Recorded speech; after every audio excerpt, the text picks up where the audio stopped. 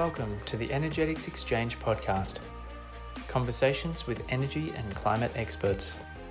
Please note that the information and commentary in this podcast is of a general nature only and does not take into account the objectives, financial situation, or needs of any particular individual or business. Listeners should not rely upon the content in this podcast without first seeking advice from a professional. Welcome to the Energetics Exchange podcast series.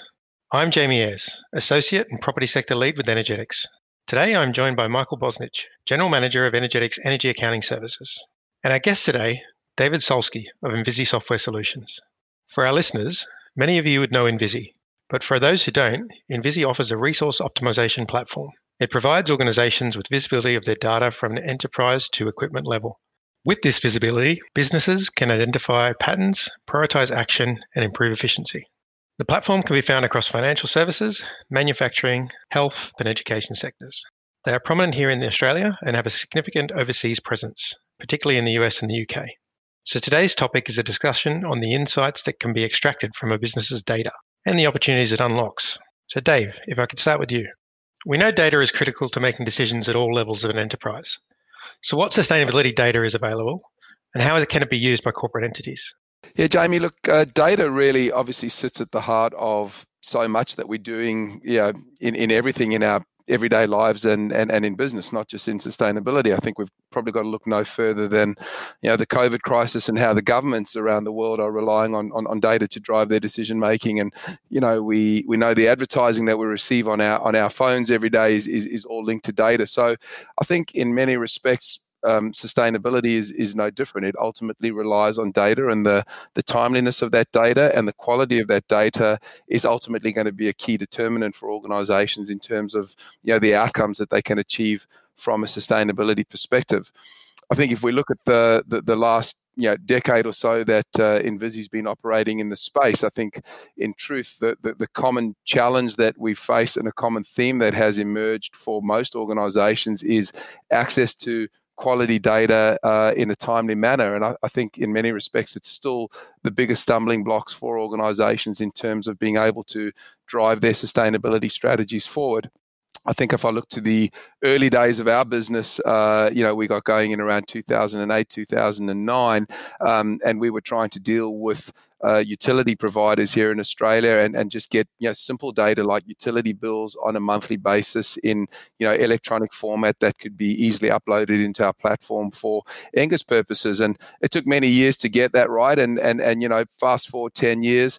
And, generally speaking, we can get the bulk of that data today, but a lot of our customers still get challenged around getting data out of landlord electricity accounts and the like. So even things like utility bills, which are relatively blunt instruments ultimately in terms of being able to drive a sustainability strategy, have their own challenges. And of course, when you start to try get into more granular data and data with greater frequency, looking at meters, sub-meters, ultimately being able to connect to building automation systems and pull out real-time data around performance, it gets increasingly challenging. So I think for most of our customers today, if they look forward over the next 10 years and think about where is some of the real criticalities in terms of being able to execute on their sustainability strategies, a lot of it is going to still come back to data, which is probably not dissimilar to the challenges that they were having 10 years ago. And I think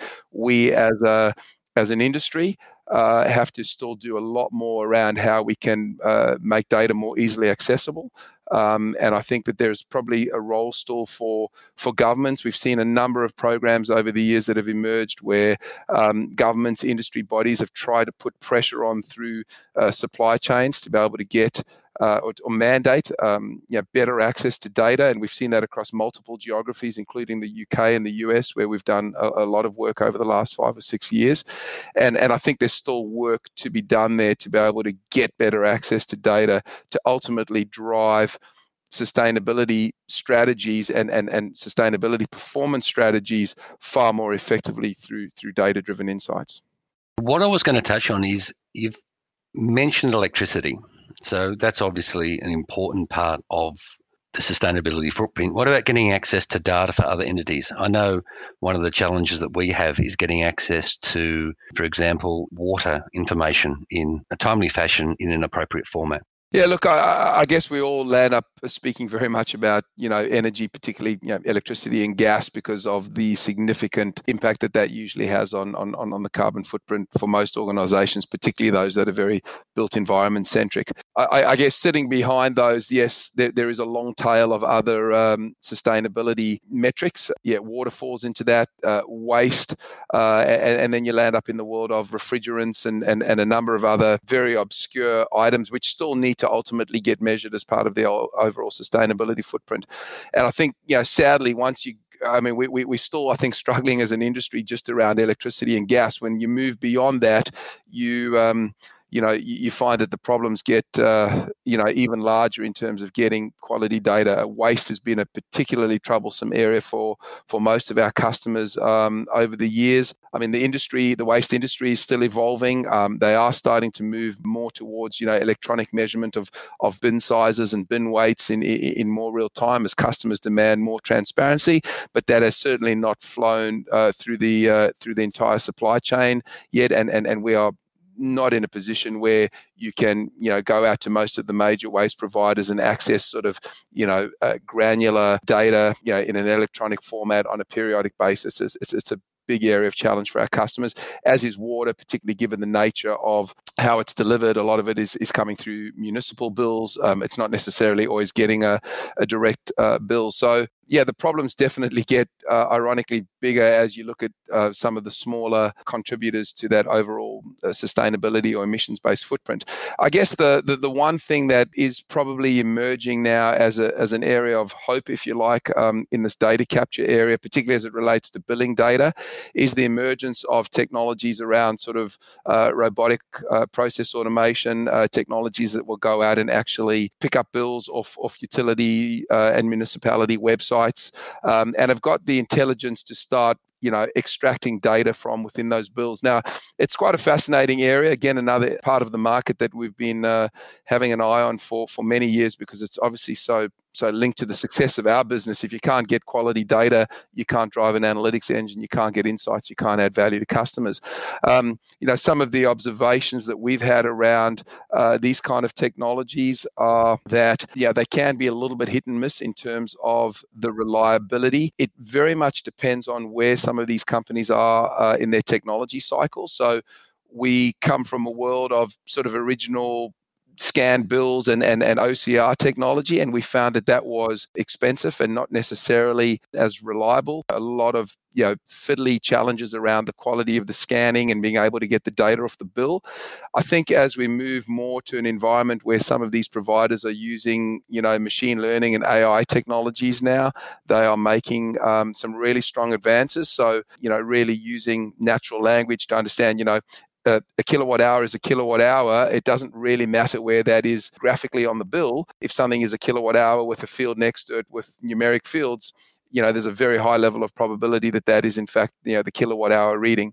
So I think, those types of technologies now are certainly increasing the reliability of with which you can automate data extraction of bills, bringing down the cost of that. So with a lot less rework, you're not relying on humans to do those 10 or 15% of the bills that are actually, incorrect through the OCR process. So I suspect we will see over the next few years numerous advances and I think a second wave of players coming through the market that are starting to use AI technologies. We're certainly seeing, the big technology companies like Amazon, like Microsoft are building some incredible smarts into their sort of cloud-based platforms, which are specifically designed to deal with document management, data extraction of documents. We always laugh about it over at Invisi. We talk about the notion that you can actually use AI and machine learning to sort of drive a car by itself from Los Angeles to New York with no human intervention, and yet you can't get 20 lines off a utility bill using AI and machine learning. So I think we're hopefully on the cusp of some big breakthroughs in that space. It's certainly an area that we've been looking at very closely with some technology partners. And I think why is it relevant to your question, Mike, is really that long tail of bills for water, for waste that are more and more coming through on PDFs in electronic format. If those kind of bills can be dumped into an engine at scale, and with very little training, those engines are able to start extracting the key information reliably from those bills, I think we might finally be over the data management hump, because certainly doing things manually is too expensive. Trying to necessarily work with these suppliers to change how they operate and get them to provide electronic data files and do EDI-based integration to these suppliers is difficult. But fundamentally, if they provide native PDF bills and we can get access to those bills and we can use an AI engine to extract that data, I think we can get into a much better place. And I think that's probably, to be honest, one of the big hopes for the industry over the next few years is if we can get this data piece nailed for once and for all, particularly as it relates to all the billing data. It's going to create significant efficiencies for customers. It's going to reduce the data management cost. It's going to reduce the amount of time and effort that their people are putting into data management. It's going to reduce the level of QA and assurance that needs to go across that data. And hopefully that resource can start to focus more on the project-based work and actually driving the sustainability initiatives. Now, of course, that doesn't change the challenge that getting to machine-based data from building automation systems, from metering systems, sort of presents its own challenges. But I certainly think if we could, for once and for all, crack the code on electronic data from these native bills that are coming out from providers, we could come a long way as an industry in a short period of time. So data has become this vital resource in sustainability. It enables reporting and decision-making, as you mentioned. How do you take all of that data and convert it into a usable format? How do people make decisions based upon these mountains of data? Yeah, look, that's a great question, and of course it's all predicated on having these mountains of data and having accurate and reliable data. So I think one of the challenges that's really plagued our industry over the last decade or so is that because the data quality hasn't quite been there, a lot of the insights that we produce through reporting and analytics are not necessarily accurate. And so we've landed up in a position where we sort of send property and facility managers going to look for what might be perceived to be anomalies and issues in terms of how energy is being consumed and how those properties are being run, only to find down the track that these were actually data issues. So I think it goes without saying that, the effectiveness of, the analysis, the insight layer, is significantly diminished in the absence of high quality data. But I think assuming that we can get better data, and we will continue as an industry to get better data, I think we have to acknowledge that we quickly land up in a position where for many of our customers, they land up in this world of, as the Americans say, trying to drink out of a fire hose. You could take any commercial building over 7 to 10,000 square meters and, get data at a building automation system level, and you could quickly spew out hundreds, if not thousands of faults within a very short period of time. So I think the challenge for a lot of our customers is how do they distill, all those insights down into the things that really matter. So materiality is obviously a very big issue. But I think that for a lot of customers, the real value that we need to ultimately deliver through technology is really tell them the things that they don't know or weren't expecting, because that's really ultimately where they're going to move the needle. I think, reporting on a monthly basis is going to give customers macro trends. It's going to let them know whether they're achieving targets or not. Are they achieving glide paths, for example, in the case of a net zero target? But I think when you get down into the bigger data sets, when you start working with meter and sub-meter data, when you're working with building automation system data, when you are deploying IoT infrastructure now and you're starting to use sensors to measure temperatures and humidities and people movement, I think the data sets very quickly get too big, and it's no longer about reporting. It's about being able to take all this data and really mine that data for the nuggets. And I think that is well beyond pure visualization tools. I think that's where you do need to get back into this new era of machine learning, AI, and you need to really start finding the patterns and the interesting things in the data which points you towards the anomalies.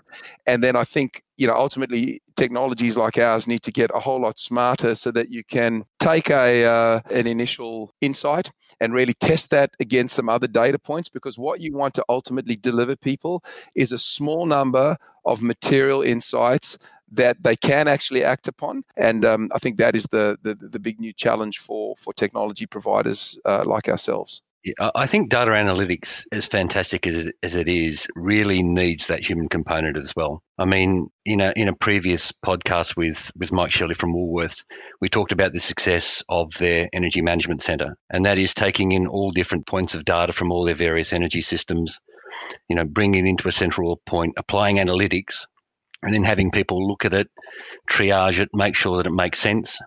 And then I guess most importantly in the case of Woolworths, then having the structures in place to actually send people out to act on obvious waste or to then, put together the necessary business cases to energy efficiency investment. I couldn't agree with you more, Mike. And obviously, knowing the team over at Woolworths as well and having watched that project evolve over the years, I think they are probably one of the few companies in Australia who have really got on the front foot and looked at how you can get a proper integration of people, process, and technology. We know that the technology by itself does not produce outcomes. It needs to ultimately make its way into an organization's business as usual type processes and structures. If people are going to be able to pick it up, act on it, and produce those outcomes.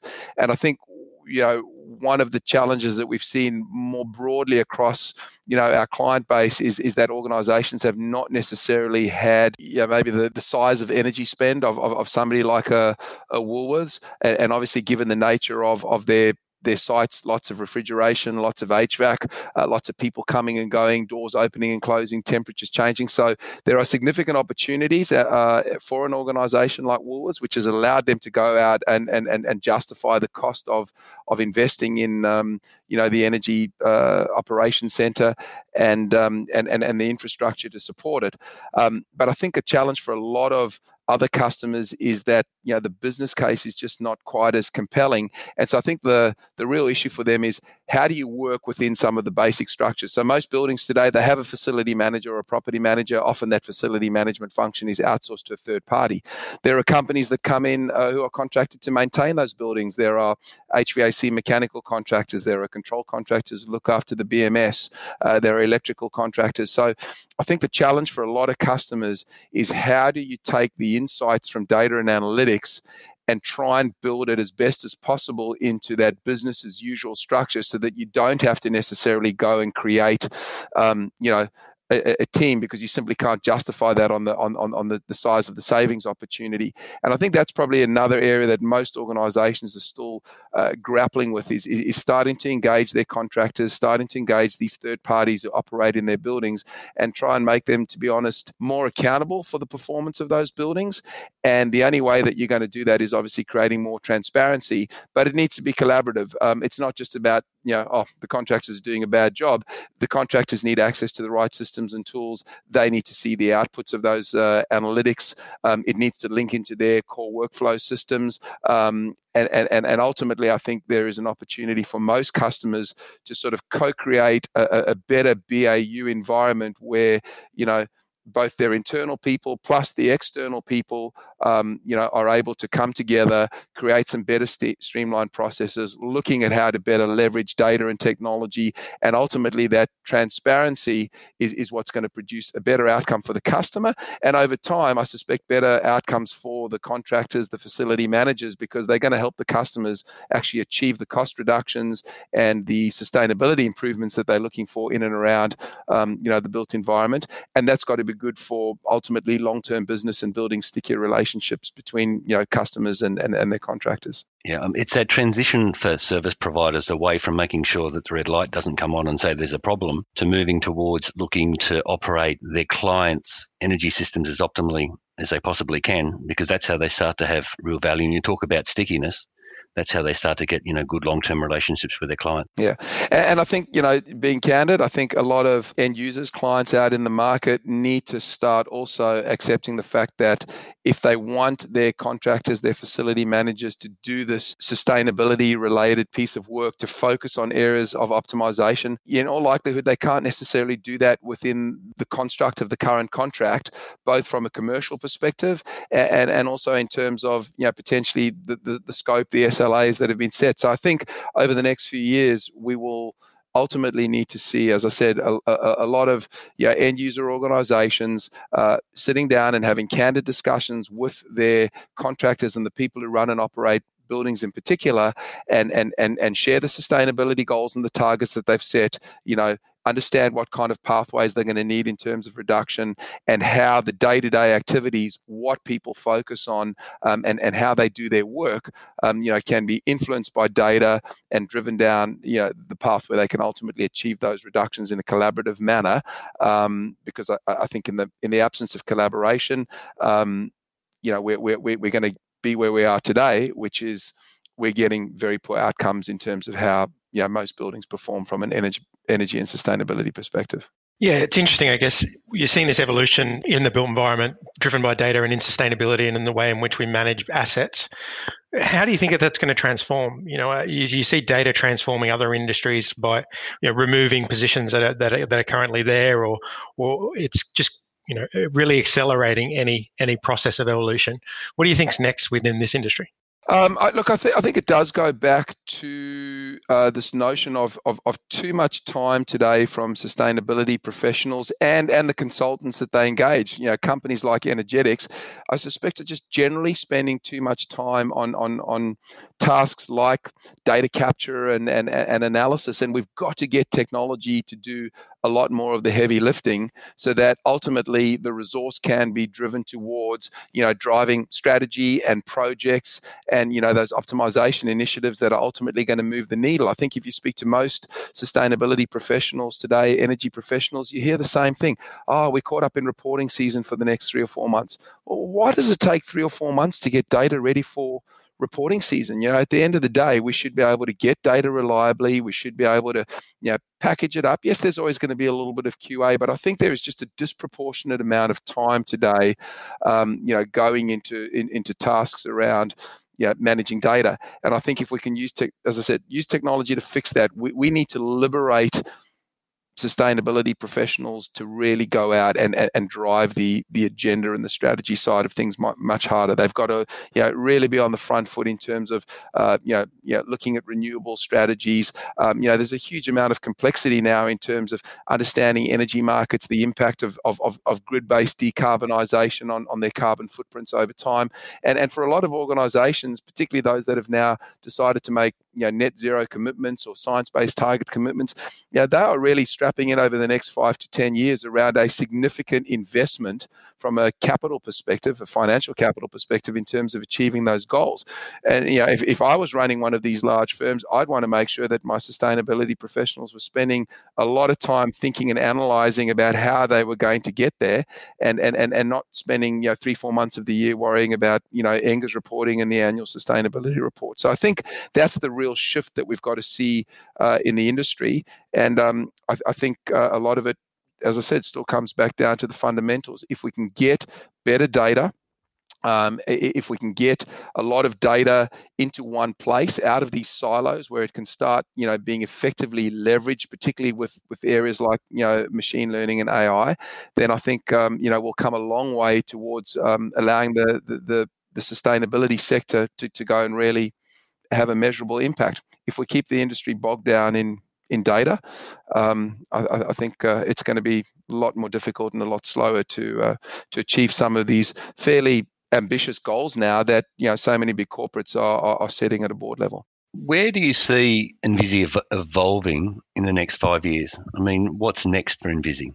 Look, it's interesting. We've just come through a fairly significant development cycle over the past 12 to 18 months, which was very focused on providing our customers a lot more flexibility in terms of how they can report and analyze the data. So we did a big project to integrate Microsoft's Power BI platform, which we see as the leading platform globally in sort of BI. So we've natively integrated that into the Envisi platform. We did a lot of work on usability and user interface. And I think all those things were a function of being able to give the customer a better experience with how they interacted with the data, allow them to more easily choose the things that they wanted to see and how they wanted to analyze them. I still think that is really only an intermediate step, because we quickly bump up against this ongoing problem that customers are telling us, like, I'm busy. I don't even have time to use these tools and develop the reports. So I think, the big horizon for us over the next 3 to 4 years, and we've now made some fairly significant commitments to this. We've actually signed up to the RACE initiative, which John Judson is driving, which has got a fairly bold agenda around using government funding and working with universities to drive innovation. And I think for us, innovation over the next 3 to 4 years is really around AI, machine learning, and hopefully using a larger data set and a higher quality data set to really just tell customers the things that matter in their portfolios. I just don't believe it's sustainable for us moving forward that customers are going to sit down and want to look at reports every month and do the analysis. The machines have got to start doing a lot more of this work. I guess it's a theme that I've spoken about a little bit earlier. We need to get to the things that matter.